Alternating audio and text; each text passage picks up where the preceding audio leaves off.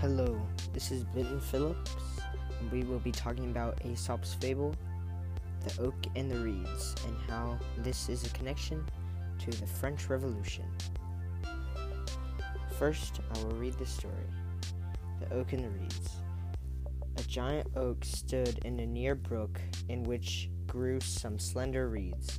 When the wind blew, the great oak stood proudly upright with its 100 arms uplifted to the sky. But the reeds bowed low in the wind and sang a sad and mournful song. "You have no reason to complain," said the oak. "The slightest breeze that ruffles the surface of the water makes you bow your heads, while I, the mighty oak, stand upright and firm before the howling tempest."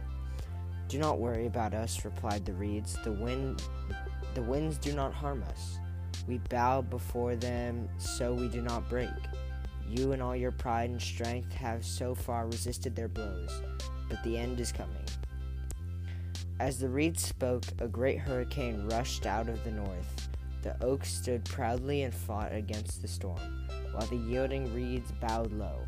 The wind redoubled in fury, and all at once the great tree fell, torn up by the roots, and lay among the pitying reeds.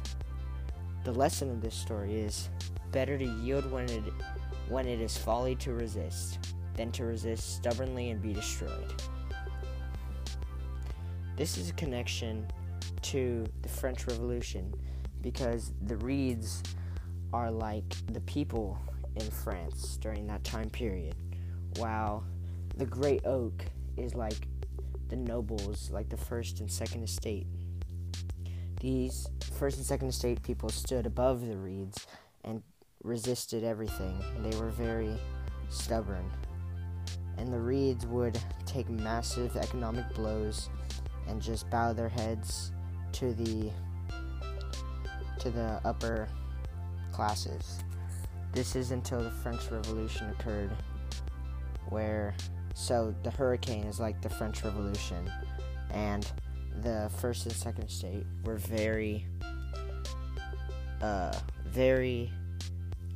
stubborn in their fight against the reeds or people.